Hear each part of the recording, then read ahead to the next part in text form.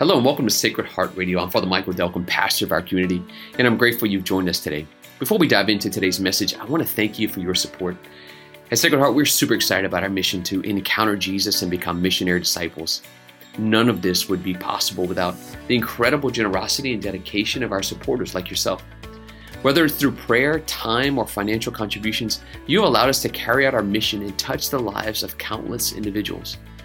If our ministry has helped you along the way, either with this podcast or with our online streaming, please consider financially partnering with us if you're not doing so already. We want to continue our virtual presence in an ever-challenging world, and your support allows us to do that. You can visit shbroussard.org and click the Give button. There you can find ways to support and partner with us on our mission. Another way to support us in our mission is just to share this content with others. Again, on behalf of our team, thank you for listening today. Let's get to today's content as we grow together. Do you ever find yourself putting your foot in your mouth? Right, not practically, but metaphorically. Sometimes we say things that we wish we haven't said. Kind of wonder, did that come out of our mouth? Sometimes we don't know what we say or the effect it has until someone else kind of mirrors it back to us. That's why it's so important that we actually think about what we're going to say and we think about what we're going to do. Jesus was trying to teach Peter this lesson. Peter, not everything you think you should say. Not everything you think about, you should do. And in Peter's case, how important it is, because if Peter's going to be the leader of the church, he needs to think about what he's going to say. He needs to think about what he's going to do, because he's the leader. And what God is trying to show Peter is that, Peter, you are leading my church, not your church. It's a big distinction. Peter, you're the leader, but it's the leader of my church, Jesus' church, not Peter's church. Peter's a servant. I want to show you something this morning that maybe you've picked up on before, but maybe you haven't. Last week, if you were with us, the gospel was basically Jesus asking his disciples, who do you say that I am? You remember that? Yes, remember that. We were here, we were listening. We studied it all week. Remember that? When Jesus looks at his disciples, they say, who do people say that I am? And his disciples said, some say Elijah, some say the prophet, some say John the Baptist. Then he looks at them and says, who do you say that I am? And Peter chimes in and says, you are the Christ, the Son of the living God. And Jesus says these words, it was not flesh and blood that has revealed this to you, Peter, but my heavenly Father. And so I give you the name Peter, which means rock. Upon this rock I will build my church. So Peter was inspired. What does inspired means? To breathe into. We perspire, we expire, right? To be inspired means to breathe into. Peter was breathed into, in a sense, by the Holy Spirit, to have knowledge that Jesus was the Christ. Peter heard from the Holy Spirit, this is the Christ, the Son of God. And Peter spoke it. And Jesus says, that was not flesh and blood that told that to you. It was God that told that to you. Good job, Peter. I'm going to make you the foundation of the church. Now, today's gospel happens right after that. So think about it. Same time frame, same Peter, same Jesus. You're going to be the rock in whom I will build my church, Peter. Great. Now, Jesus goes on to teach his disciples, well, this is what's going to happen. I am going to go into Jerusalem. They're going to persecute me. They're going to arrest me. They're going to kill me. I'm going to have to die, but I will rise from the dead. They have no idea what he's talking about. But 3 days I will rise from the dead. The same Peter, who's listening to all these voices in his head, chimes up. Maybe he's growing in a little confidence. and believing what he's hearing. It says, Lord, that will never happen to you. I will never let it happen to you. And Jesus turns to Peter, the rock, and says, get behind me, Satan. You are an obstacle to me. You are thinking not as God does, but human beings do. Well, let's pause. Peter is listening to his heart, listening to his head. He hears, that's the Christ. And he says it. He was right. But then Peter, who loves Jesus, hears Jesus say, I'm going to have to die. I'm going to have to suffer. And Peter, out of his own love, out of his own, his own plan, he had the plan in his own mind of what was going to happen or how this was going to lay out. This wasn't in his plan. Says, no, Lord, I will never let that happen to you. And then Jesus calls him Satan. Peter, you're not thinking as God does, but human beings do. Here's the important part. Peter had to learn that he can be influenced by both God and Satan. That Peter can hear plans that are not of God. Maybe it's Peter's plans. Maybe it's the enemy's plans. Peter has to learn how to discern and decipher what is of God and what is not of God. Because when Jesus says, you are an obstacle to me, it's interesting. The word obstacle is like a scandal, a scandalon. It's a stumbling stone. When he's listening to God, he's the foundation of the church. When he's not listening to God, when he's being selfish, he is a stumbling block to God's plan.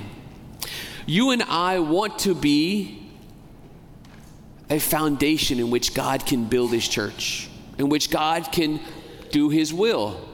We don't want to be a stumbling block. We don't want to be getting in the way. So it's important for you and I to learn from Peter that you and I need to discern the voice of God in our life. We know that for big decisions.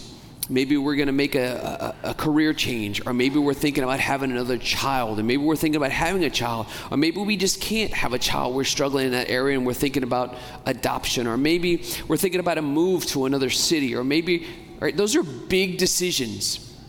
We probably don't take those decisions lightly, and please God, we bring God into the equation. We're asking God what he would want for us.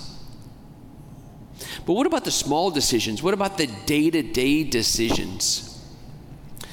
Discernment is so important.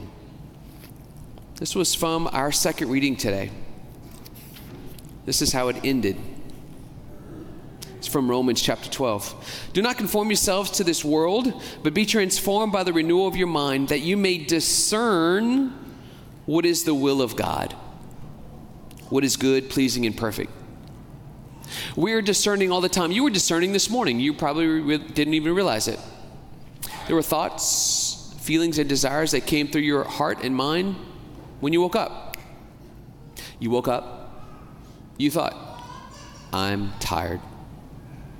It's actually a feeling. You felt that feeling and you thought, I could go back to bed. A desire, I really kind of want to go back to bed. But a thought, if I go back to bed, I might not make it in time for Mass. A desire, I want to go to church. A thought, you don't have to go to church. Another thought, but I might go to hell if I don't go to church. Another thought, that's my mom's voice. I'm trying to get rid of that voice. But there was a desire, you know what, Lord, I really do love you and I'm really grateful for you. So I should get out of bed. Right? An array of those thoughts and feelings and desires happen all the time. But you chose to listen to the voice that said, come to church.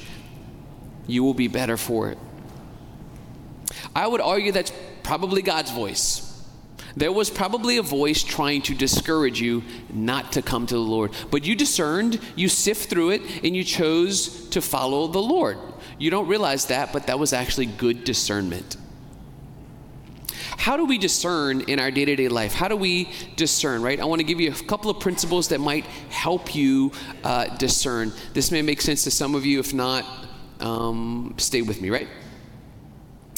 I typed this up so that you may be able to see this, may not, right? These are some principles, right? Some things that we have to accept for us to discern the will of God. One, God is utterly near all of the time. God is not distant and far off, but God is always with us. God is always trying to help us. God wants to help you make a good decision. God wants to help you in your day-to-day life all the time. He wants to help you sacrifice. He wants to help you love. He is always near to you. You don't have to work hard for him to get close to you. He's always close to you. God loves you. He is utterly near to you. Secondly, God is actively pursuing each and every one of us. God is pursuing you, no matter what your past is, no matter what you think of yourself. God loves you. God wants to be a part of your life. God wants to help you get to heaven. God is always pursuing you and always trying to speak words of encouragement to you. This is important. God was speaking to Peter. Peter just had to learn how to listen to the right voice. Same thing in our life. So we need to trust that God is with us. He's actively pursuing us, and this is important. Everybody read number 3 with me. Our personal subjective experience, they're always governed by the objective spiritual authority of Scripture and the church's living tradition as spoken through the church, the magisterium. This is what that means. That's really fancy words of saying this. God is not going to speak to you in a different way that God has spoken over the last 3,000 or 4,000 years through Scripture and through the church. You're not that special. God is consistent. God is going to speak the same way He's always spoken over time. So when we're discerning and when we're trying to make a decision, basically we use the objective experience, the objective truth of Scripture, and the objective truth of the church's teaching to gauge what we're hearing from God. If we're hearing something that we think is God's voice, but it contradicts Scripture and it contradicts the church's teachings, then it might not be God. In fact, it's probably not God. So God is going to speak to us in the same way that He's always spoken. So we use Scripture to test out the voices that we hear in our mind. We use the church's teachings to test out what we're hearing. If we hear something crazy, oh, this might be a new revelation. Maybe God is somehow imparting some deep wisdom and knowledge to me that maybe no one's ever heard before. And it completely contradicts what the church is taught and what Scripture says. It's definitely not God, because God can't contradict Himself. So our subjective experience is always governed by the objective experience of Scripture and tradition. That's very important for us to use when we're discerning. Number 4, our Father's Spirit desires to give us only consoling love. He wants to console us all the time. At the cross with Jesus. So Jesus is not always, He's not just worried about our happiness, so to speak. He's not going to make us avoid suffering. He will always, most probably, invite us to sacrifice. He wants to meet us at the foot of the cross, but He will console us there. Consolation at the cross is not the same as suffering without purpose and without meaning. Your life, Jesus says, if you want to come follow me, pick up your cross daily and follow me. For if you seek to save your life, you will lose it. He said that today in the gospel. He's saying that to Peter. So self-denial and love and sacrifice will always be being with Jesus at the foot of the cross, but God will console us there. So when we're trying to make decisions, we don't make decisions on what's going to make me happiest, what's going to make me most joyful. That's often a wayward way of making decisions based on worldly desires and pleasures. This is important. Jesus doesn't want to take everything away from us. He wants to console us, but he will call us to sacrifice. 5, it's in human weakness with Jesus that we experience the strength of the Holy Spirit. If we're going to be making decisions with God, if we're going to be listening to his voice, we have to recognize that we're not God and we need him. So it's actually in our weakness that God comes to our aid. Peter had to be humbled. You think it was humbling for Jesus to call Peter Satan in front of all of his friends? As he just said, you're the leader of the church? Absolutely. Basically telling Peter, we're going to be operating with new rules, with new parameters. You have to be listening to the voice of God to lead God's church. And if you and I want to follow God's will, we have to be listening to the voice of God. We have to humble ourselves and stop trying to make God like us, but we want to listen to God so that we can become like God. There are too many people who are trying to pull God down from heaven to be like us. God came down from heaven to make us like him. And if we're not listening to him, if we're not seeking his will, then we're going to be like Peter. Heaven forbid, Lord, you should ever have to suffer. Peter, like you did so good just now. But now you're just listening to yourself. You're listening to your selfishness. Finally, true discipleship, number 6, depends upon a desire to seek after and do the will of God. There's no use you and I discerning God's voice if we're not trying to follow him. The definition of a disciple is one who follows Jesus. We imitate his life. And Jesus sought to do the will of his Father all the time. And so, what does that mean? You and I are not discerning the will of God just in big decisions. We're discerning the will of God all the time. Because the danger is you and I could be following the enemy's voice, or you and I could be following our voice.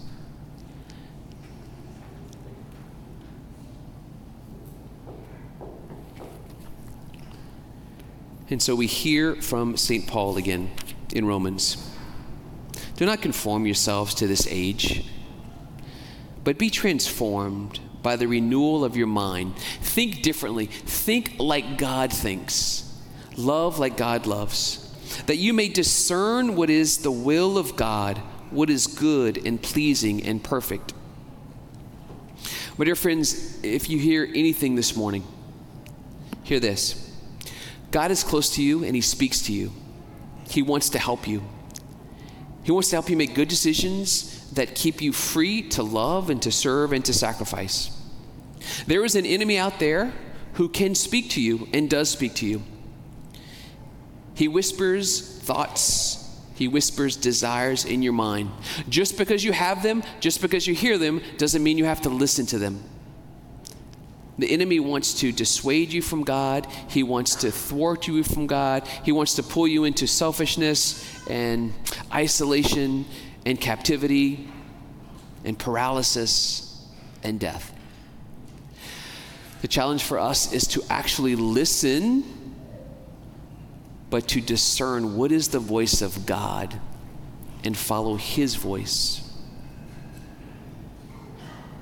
Let's pray for each other as we discern the will of God for our lives so that we can be a foundation for God's will and not a stumbling block. Amen.